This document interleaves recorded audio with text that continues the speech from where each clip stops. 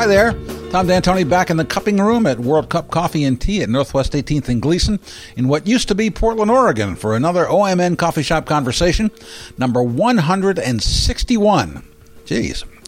Today we've got one of the finest musicians in Oregon and beyond. He's a jazz pianist and composer, but in addition he has been Diana Ross's pianist since 1980. Think about that for a minute. He's been all over the world with her in large and small ensembles, while at the same time maintaining a busy schedule of gigs back here. I've been as curious about his work with Diana Ross as I have enjoyed his jazz playing. So what's it like playing with Diana for so long? How did he get the gig? And all those other questions, you know. Meet George Mitchell.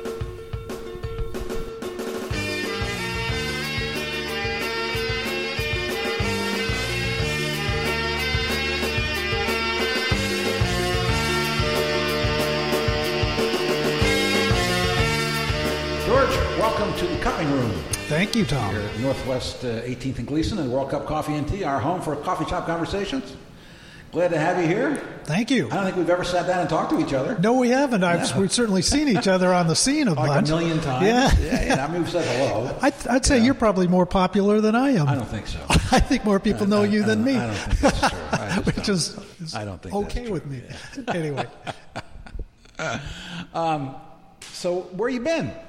Well, I didn't tour this summer. You know, the last 2 summers I was out with Diana Ross, and we did a bunch of touring. This year I've been home and just working locally, you know, the clubs and that sort of thing, and some out-of-town things, not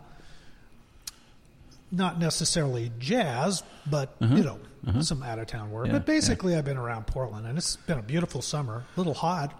A little smoky. It's smoky. A little smoky, yeah. Exactly. Yeah.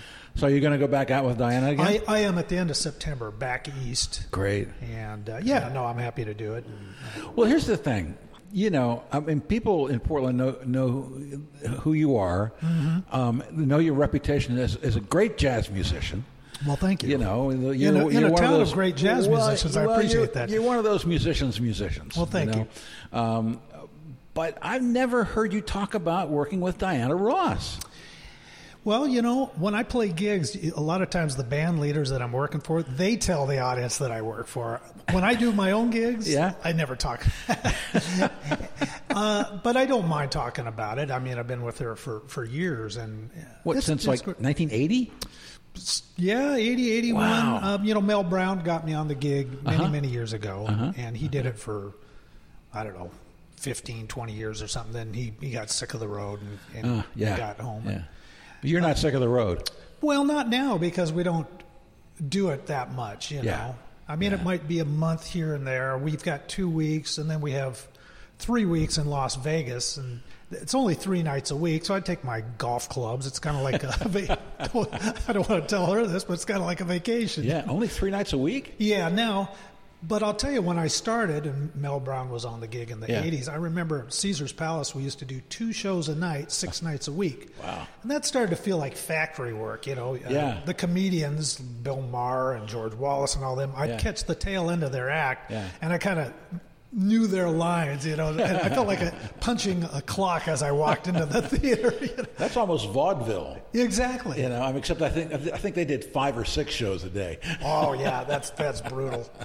But, yeah, really exciting years, you know. I remember Sammy Davis came to a show, and Phil Baker was playing bass, and he played some Charlie Parker quote, and Sammy says to him, "Yeah, I dug your solo. I could relate to it jazz-wise." He was probably the only guy that caught the Charlie Parker quote. Anyway. Somebody put up a video the other day of Sammy Davis Jr. playing drums. I saw that. Did you see that? Yeah, he's fantastic. Isn't that incredible? He plays sort of one-finger piano, but his drumming's pretty good. No, he was a super talented guy. I mean, come on, tap dancing, drumming, singing, everything. Where was your first gig with Diana Ross? I'll tell you about that. Yeah. It was in Atlantic City at Resorts International. Oh, yeah. And quite frankly, I was a nervous wreck. Everybody was a nervous wreck. Why would you be? Right, because we didn't rehearse, you know. It was kind of like an audition. Oh, man. And you know, I I did my homework. I listened to recordings and that, but a lot of the music they sent to me, they weren't doing any longer. So that was sort of a waste of time. And as the gig started off, I could tell she was pretty nervous, and I thought to myself, man, you better get it together, otherwise you're out of here. She was nervous about the new band? Well, no, I think me, because the guy that had been playing for her was a pianist named Marty Harris, and Marty was an older jazz piano player, great player from L.A., and they had been together for a while, and she was used to, any artist, they get used to somebody. So what I did was I had recordings of Marty, and I stole or copped some of the stuff that he played, and I kind of played it over and over, and then she got real comfortable. And at the end of the week, I kind of walked by her dressing room, and she asked me in, and I said, "Oh, how you doing, Diane?" And she's, "Hey, really good. I can tell you've done your homework, and you've really done a great job, and I'd like you to stay with me." And I was like, oh my God! Perspiration off because really, I thought, oh man, I'm blowing this. I'm not going to last, and it would have been. I wouldn't have told anybody, but it would have been embarrassing, right? So, and that's kind of how it began. And then I kind of stuck, and I have stuck to things that I know make her comfortable. Like what? Well, just certain licks, certain introductions to songs. I don't change. Like Marty varied it much more, and maybe she got used to it. I don't vary it that much. Maybe within the song, once we get going, I don't want to be like a robot, especially on, the Billie Holiday tunes or whatever. Right. But certain introductions and things, I play them pretty much the same because she is first and foremost a pop singer. Right. And that's kind of what's going on there. Now, jazz, strictly like, Nancy King or somebody, they want it fresh every night. They don't want to hear the same thing every night. They're not going to sing it the same way every night. Correct. But I guess if somebody's coming to see Diane, they do want to hear the hits. Well, there's that, and those things are just off the record. I guess what I'm talking about is some of the more jazz-oriented things, because we did more of that back then. Yeah, the other things, her songs like "Touch Me in the Morning" or the Supremes, that stuff's all pretty set. You just play it like the record, pretty much. And everybody goes home happy. We leave the stage happy. Right? Yeah. So, why not? Exactly. Why wouldn't you? Yeah, I'm not going to show my creativity on Baby Love. Listen to my reharmonizations and rhythmic variety. No, it's not going to happen.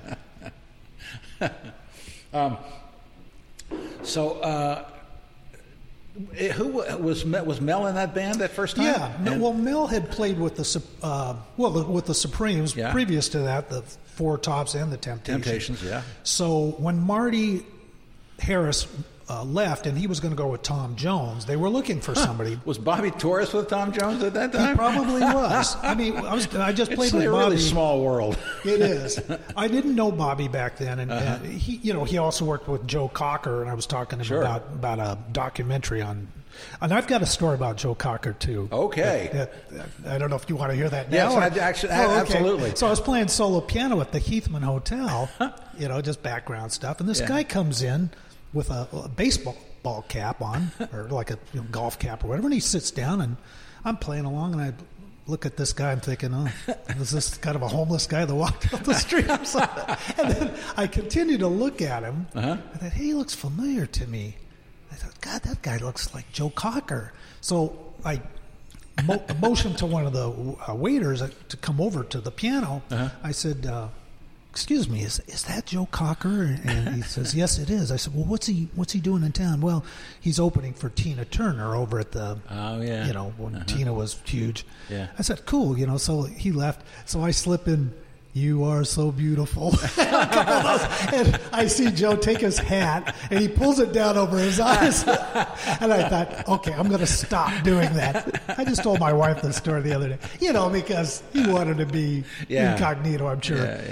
If Bobby had been there, I'm sure Bobby would have introduced me. I didn't bother the guy because I thought he just wants to relax, and he doesn't want to be hassled. So I had Bobby in here. TCM ran the director's cut of Woodstock. And, of course, Joe Cocker was in that. Of course, he did yeah. the famous tune. They were there. In which Bobby does not appear. Right. Right. But Bobby was there, and he was there. And I just thought, I mean, I've interviewed Bobby a lot and talked to him and everything, but I've never heard him talk about Woodstock. So I brought him in here and talked about he just had 80 million great stories about being at Woodstock. Well, I talked with Bobby yesterday because I had done a gig down at the River Space with him. It was an anniversary party, and he told me that he didn't like the documentary out on Netflix, which I just watched on Joe. And so I asked him, and I don't want to go into that. Bobby can tell you about that, but he just didn't think it represented Joe that accurately. Well, and I didn't realize how close they were. Exactly, I didn't either. And he told me that they were like brothers. You know? But Bobby's great, and I love that music. I mean, when I started getting into jazz, of course, Vince Guaraldi was big for me. And he, along with Cal Tjader, played a lot of Afro-Cuban music as well as Brazilian. So I've always, from an early age, loved that music. And, with Bobby will also take pop tunes and turn them into Latin, which is cool because I enjoy that as well, you know. And the other stuff is like Eddie Palmieri and Tito Puente, straight up Latin jazz. And, I love all that. So, it's fun. So, when did you start playing? Well, I started piano when I was 8. Wow. I studied with a guy named Fred Sanchez locally. He was just starting up. I guess I showed enough musical ability on harmonica or something. So that was my first teacher. I went to Catholic school. A nun, Marie Steiner, who's now Marie Felipe. She got married and hasn't been a nun for years. Happens. All classical, Bach, Beethoven, and all that stuff. And then got into jazz. Did you perform that in concert? Classical music? Yeah. I did. I did recitals and things like that. Right? I even did at a competition, which I'm sorry to say I didn't do very well. Mostly because of nerves, It's just so stressful. They're critiquing every little note and phrase, and that world is not for me. Although I enjoy the music, performing it is just, it's too stressful. Sorry. You can't improvise. You can't improvise, and more so than jazz or other styles. I mean, I think they're really listening to every note. The training is great, though, and all the jazz pianists, the really, truly great ones, all played classical music. Sure. And it shows in their technique. There's a video of Chick Corea and Keith Jarrett playing Mozart together, and they can do it. They're great. Let me ask you something. Does Keith still squeal when he plays Mozart? I didn't hear him squeal when he played Mozart. I think only when he improvises he does that, Anyway, I met him once, too. That was interesting. He was difficult to talk to, but he did... Tell me about it. Did you talk to him? I did an hour on the radio with him one time. Just like him at his home in New Jersey or something? It was a phoner. And I asked him... First of all, he was complaining to me about people who bought his albums and took them home, particularly the Colin concert. Right? And he didn't like the fact that they would put the album on and then do their house cleaning. And I said to him, what do you think people do with your music when they take it home? And he said, I've never thought about that. Yeah, well, unless it's a musician or somebody who really, is going to sit there and actually listen to the thing. And I still have a copy of that on vinyl. Sure, me too. It's fabulous. That side 3 is one of the great performances I've ever heard. Exactly. Yeah. But one thing he was griping about was, he didn't gripe. He just said that he griped. To you, he griped. No, he said he didn't mind if people were uncomfortable at his concerts. And I said, if they enjoyed your music, they should be uncomfortable. He says, well, when is learning ever easy? I said, so you see yourself more as a teacher. I mean, I get it. He's trying to stretch the boundaries and always go on to something else. And I don't think he particularly worries about whether people enjoy it or not. But Keith, don't you think it could be that it's your squealing that makes them uncomfortable? It's funny. I can kind of tune that out. I think he's always done that, even with Charles Lloyd. Sure. Another artist I like who sings along with his lines is a vibraphonist named Dave Pike. Right. How about Dan Fanley? Well, Dan does it to a degree. I don't hear him do it. Oh, because I'm usually playing organ or something, so it masks it. But does he? I did a TV story on him once, and shot him. Just solo, right? Sure. Just playing in his concert room, in his practice room, with a lavalier mic, right?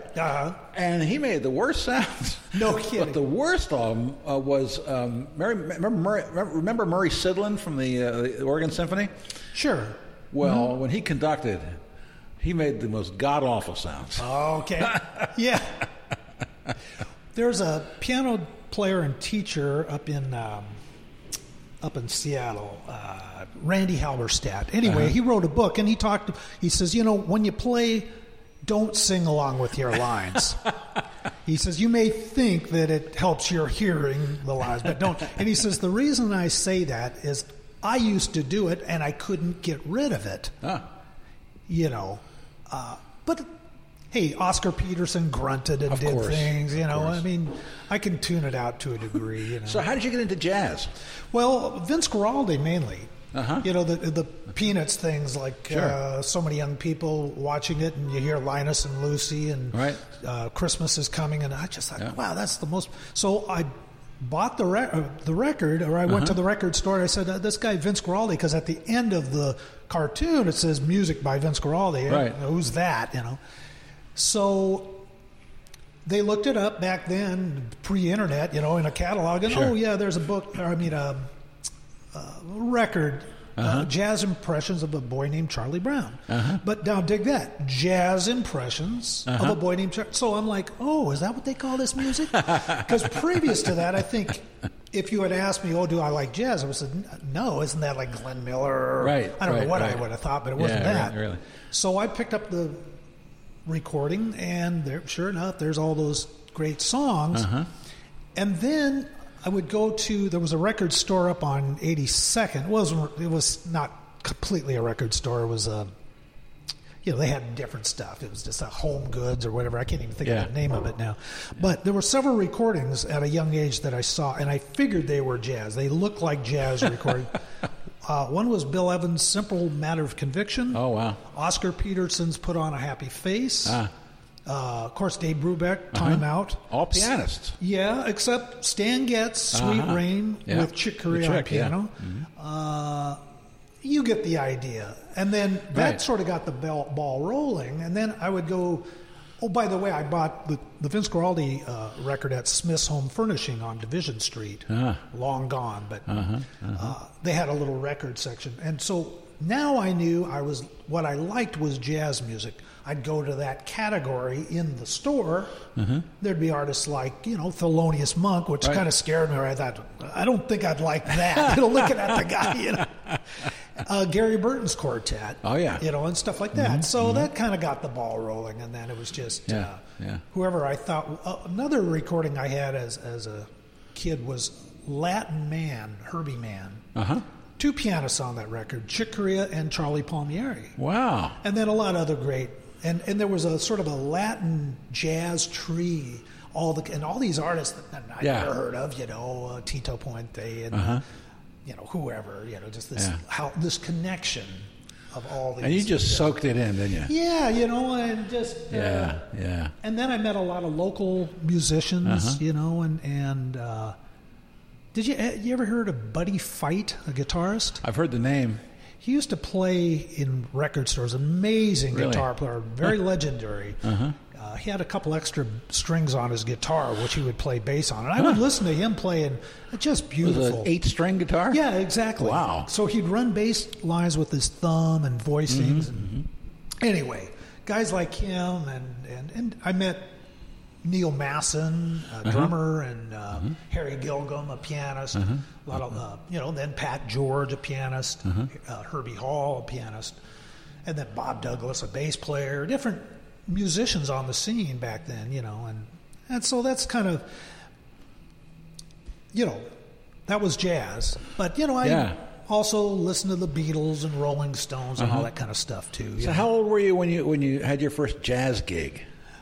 Jazz gig? Yeah. Well, I was hired to play a clinic with Gary Burton, believe it or not. Yeah, I was 18, really petrified because I thought, oh my God, these records, which I'd heard, had pretty hard tunes on them. Now, them. what era Gary Burton are we talking about? Was he on ECM yet? No. He was still on RCA? By the time I played with him... Like Duster, when those albums? That's exactly right. Duster and Lofty Fink, Fake Anagram, or whatever it's called. Yeah. Excuse me. So that would have been 1976. He might have been on ECM by then, but I wasn't aware of those recordings. Yeah, I think he was. I don't know if Metheny was with him or whatever. Yeah, I just knew the tunes were Bob hard. Moses was playing with him then. Bob Moses. Yeah. And that was an interesting... I was supposed to play with Bob down at the Jazz de Opus too with Rob Sheps. And oh, boy. It didn't happen. It was supposed... I think Alan Jones ended up playing for us, but we had a good gig. SES hit on bass. I mean, they were great players. Yeah. But at any rate, that's another story. But we did easier songs, "Sugar" by Stanley Turrentine and "Blue Bossa" by the trumpet player. Help me. My mind's shot. But and when Joe Henderson and so there you are with Gary Burton, and when it came time for you to take your first solo. Yeah, well, I got through it. I have a recording of it. Yeah. I wish I could redo all my solos. And I wish I could play I was just beginning, so I was just grateful. And he was super nice and friendly. Yeah. But, really, I mean, it should have been Tom Grant or Howard Young or Larry Dunlap or one of the more established players, that would have. But I was called, and that was one of the first jazz gigs. And then later, when Leroy Vinegar started showing up, I'd play with him. And we had a band out of college called Cruise Control. Included Phil Baker, Frank Griffith on saxophone, trumpet player Richard Burdell, and Rudy Petchar, Canadian drummer. And what was Leroy Vinegar like to work with? Because when I got here, he wasn't in good shape. That was in the Atwater days. I moved here in '97. Yeah, and he didn't last very much longer. Yeah, but I've talked with Les McCann about him. But what was he like to play with?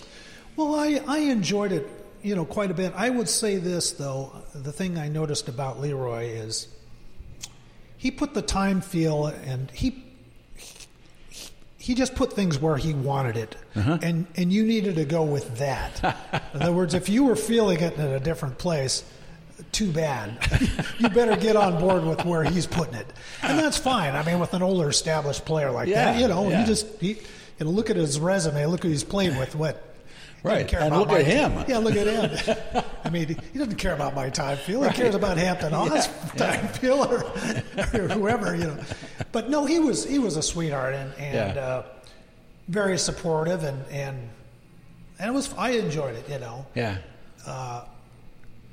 And just his feel and his sound, I appreciate it more now than I think I did then. Yeah, I understand. But he was highly respected for what he brought, that time feel, his sound, his drive. Somebody like Dave Holland, for example, loved Leroy's playing. Yeah. Red Mitchell, who I never got to play with. I met him, but, everybody, Chuck Israels, I asked him, how do you... And it's like, well, he was one of the cats, he was... Right. He was major, for what he did. Yes, yeah. Can't be beat, Yeah. McCann was hilarious. McCann was hilarious anyway. But talking about because they were neighbors in L.A. Oh, were they? Yeah. And he, Les doesn't pull any punches. I bet. But some people want to punch him. Oh. And so Leroy was his protector. Oh, okay. Because nobody wanted to fuck with Leroy. Yeah, so he would say some stuff, and then Leroy would protect him. Yeah. You're not known for leading a band, though, are you? Not too much. It's been a little difficult being on the road, but I do a quartet. Oh, is that because you're on the road all the time with Diana Ross? Yeah. I see. It's hard for me to book things around it. Now, I play at Arrivederci's, and you can find those dates on my website. And I've been using Charlie Porter on trumpet, Tim Gilson on bass, and Dave Avera on drums. Very nice. And we play mostly standards, but I'll throw in some of my originals. I love leading the bands. I used to do an organ trio over at the Joe Bar, but I'm there pretty regularly with Dan Balmer and Chance Hayden and Shelley Rudolph. And I'm there on Saturday nights spinning. So, I haven't booked any trio things there. I may reach out to Michael Gibbons there and see if I can get a date. But, these rooms book up so quickly. Right. But, So, what kind of leader are you? I mean, is there somebody that you emulate? Somebody you've worked with that you emulate? That I've worked with, or or is there anybody, any leaders that you have taken things from? That's a very good question. Thank you. I have. There's things I've not taken from them. Well, there you go. I'll tell you what with my quartet. I have, first of all, cleanly written music that's easy to read. And I have it now, some band leaders may disagree with this. I'm not that rigid about it, but I'll have pretty much set lists because I don't want to get to the gig and start making these decisions. And, what do you want to play? I've been on so many gigs. What do you feel like playing? Or, there's too much dead air between songs. Right.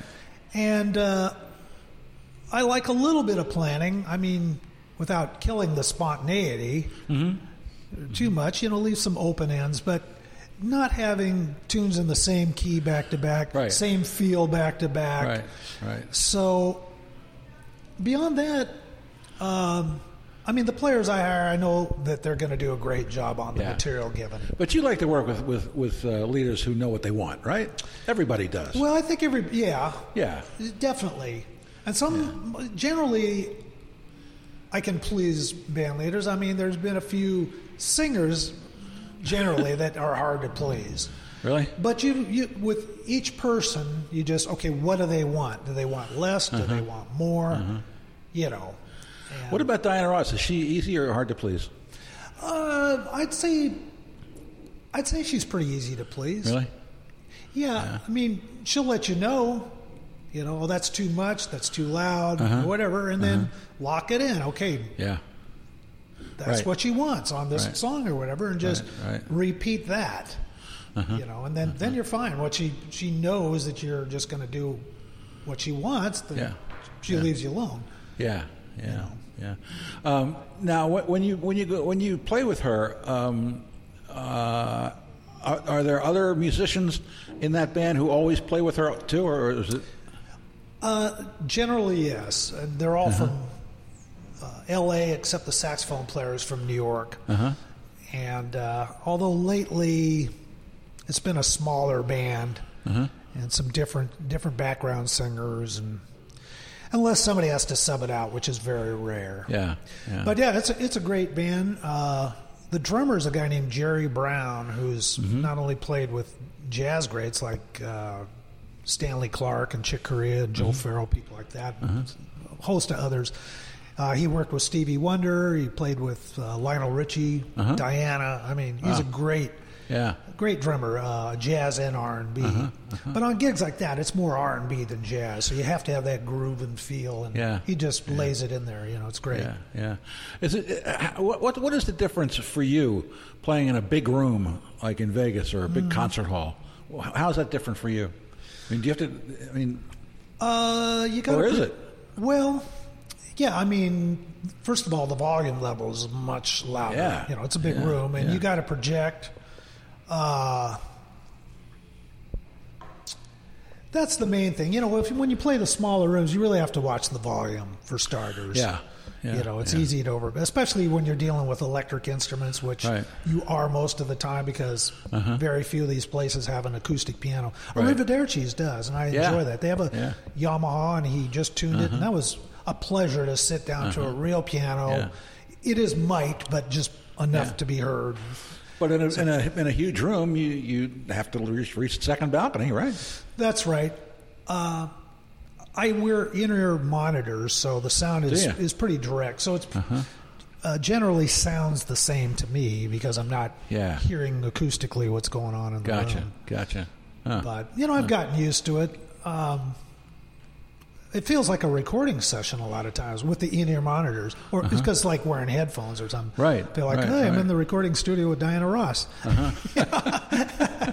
Basically. Have you recorded with her? No, well, only TV shows and things like that. Only a few things. We did a recording at A&M Studios, and I had been on her record, like from the Central Park things. There was a tune called "We Are Family," Family or something like that, and that ended up on one of her recordings.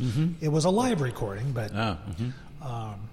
And of course, I'm all over YouTube with her and stuff like that. But no, generally the producers, hire session players, and it's people like Paul Schaefer, all these New York and LA session players. I'll tell you who is on one of her recordings is Eddie Martinez. Eddie Martinez is on everybody's recordings. Yeah.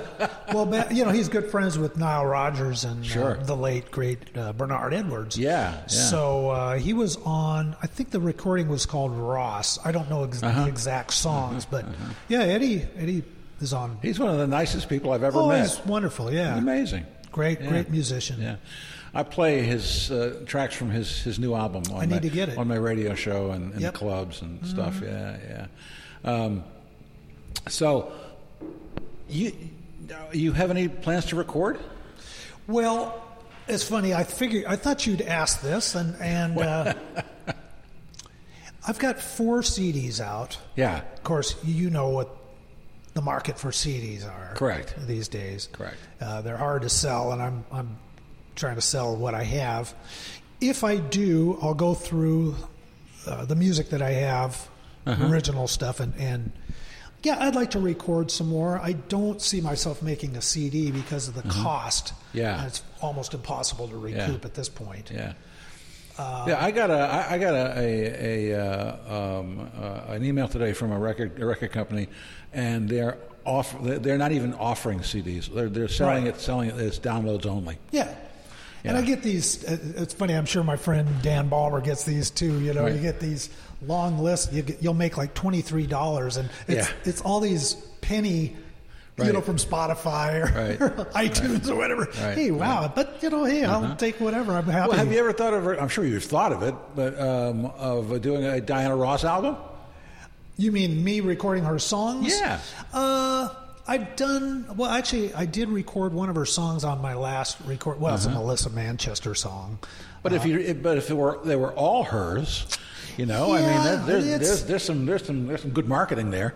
Yeah, I'm not sure how I would do that. I mean, just to do an instrumental version of her stuff, I don't know how interesting that would be. The lyrics are to you mean?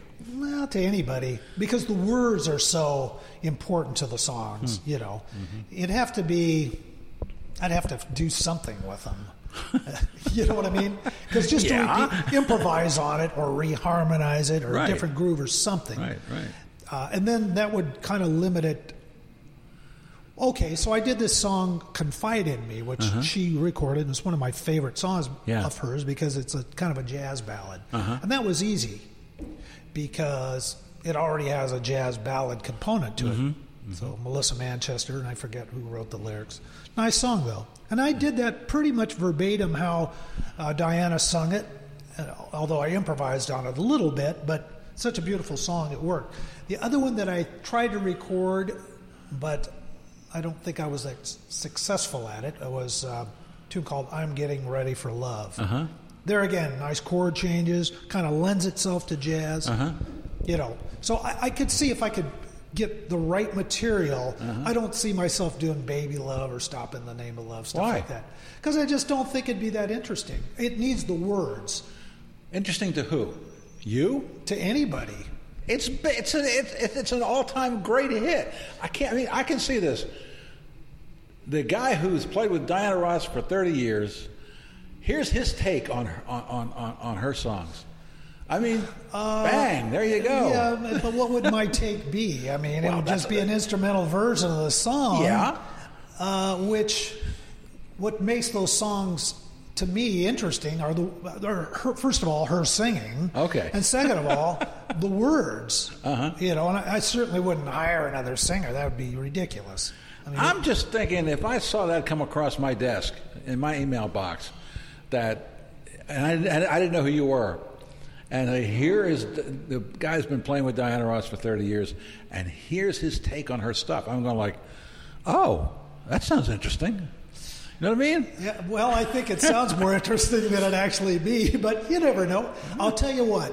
If I ever do a demo of it, I'll play it for you. And if it's still past, if you don't fall asleep after the first minute, maybe we'll realize. Well, I can't imagine falling asleep to your playing. Well, thank you. And especially with those songs. Yeah, you know? okay. I mean, you got some good things going there. You know. Yeah. Well, and I do like a lot of her songs. In fact, some of them. Well, she gives me a solo on "Touch Me in the Morning." Really? And it's funny. For years, I thought it'd be nice to solo on some things other than the Billie Holiday things, and then she did open up that section. So that was nice. Well, that's good. Yeah.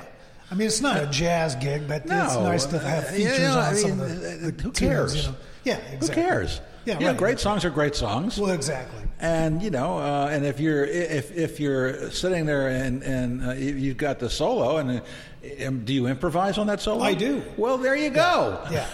I probably end up playing a lot of the same lyrics because certain things I know work on it, but right. And it's fun, you know. It's nice to do that. But as I say, well, I am an improvising musician, so I think certain tunes would lend itself to that, and I would like to combine what I do with what she does. Obviously, she likes what you do on that song. Well, I hope so. She hasn't told me don't do that. I know. And you've been doing it for a long time, right? Well, it's interesting, you know, the guitar player, well, the one previous to this, would play the same solo every night, pretty much. Yeah. And I remember an interview with Herbie Hancock, and his guitar player, oh gosh, what's the guy's name? With the Headhunters, I can't think of his name now, would play the same solo on things.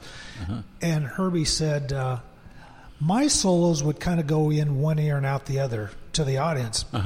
But this guy would do the same solo every night, and people responded to it. And I think he found a solo that worked. You know, of course, Herbie's a creative musician, so he's going to vary it every night. But this guy was more of an R&B player. And, anyway, the audience doesn't know if it's a melodic solo that works, they're going to like it. I've told this story before, but I had Reggie Houston in here. Yeah, sure. Right after, not too long after. Well, after he had his period of mourning when Fats died. He was in Fats. He played Barry in Fats Domino's band for 20 years. Oh, I didn't know that. Anyway, so the great story was on Blue Monday. That's Herb Hardesty with that really bad baritone sax solo because Herb was not a baritone player. He was a tenor player. Him and Lee Allen were the tenor players in Fats Domino's band, right? Okay. But when it came to playing it live, they had to recreate it. So Reggie, they made whoever was Reggie or the baritone player before him, had to recreate the bad solo. And it was a joke among people in the band that he had to play it that way. That's hilarious. That's funny. Yeah, because it made it to the record. Well, it's like the baritone solo on. I can sing it, but I'm trying to think of the name. Oh, baby, where did our love go? Yeah. Da, da, da, da, da, da, da, da.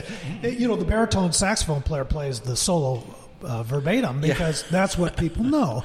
It's funny because at sound check, when we had a horn section, a great horn section from New York, the baritone player would go out to do the solo, and all the other horn players would chime in and do the solo with him. They'd all play it together. Da, da, da, da, da, da, da, da, da. It's hilarious.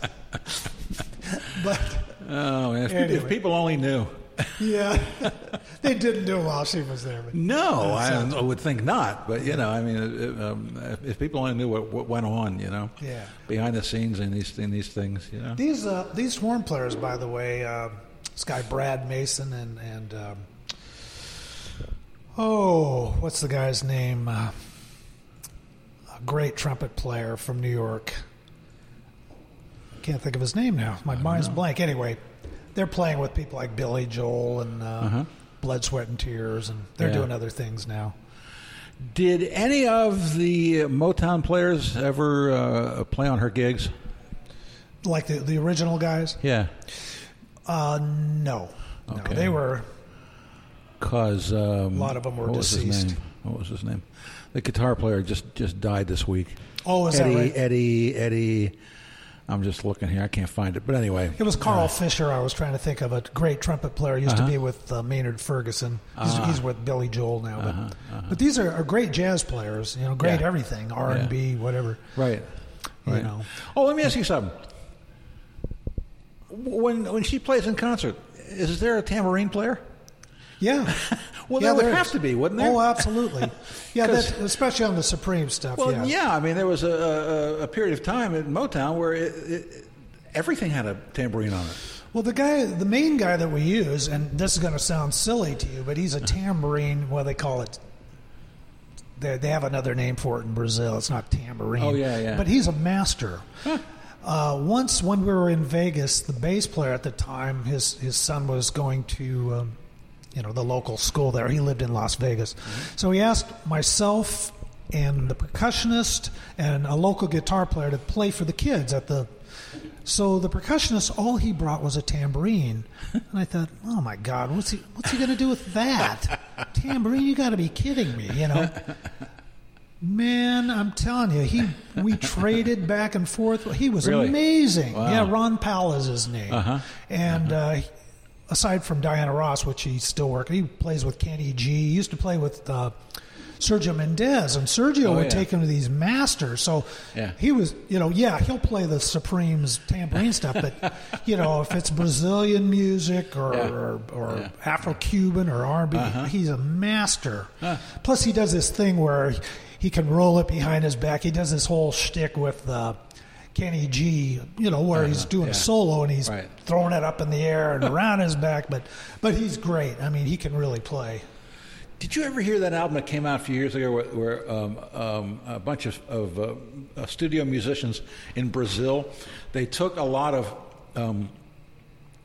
soul and R&B hits and they stripped out all the instrumentation, just left the vocals, and put all this Brazilian. No. Oh, it's great. It's I'd great. love to hear that. Marvin Gaye and Sly and the Family Stone, Aretha Franklin, actually Billie Holiday. Wow. So they Bill played Withers. them as Latin grooves. Nice. You'd love that. Yeah, I bet. I'll have to check it out. You will. Well, look. Thank you so much for coming in. This My has been pleasure. Terrific. Thanks for having me. And we'll put all your, internet information up on the page here. Sounds good. Is there anything of yours that we could end this with that you could send me? Certainly. Okay. Like a CD or whatever? No, just a tune that we could just put on the end of this. We'll go out with it. You want me to send you an MP3 or something like that? Sure, absolutely. And ladies and gentlemen, when we stop talking, that's what you'll hear. Thanks a lot. Awesome. Thanks so much, Tom.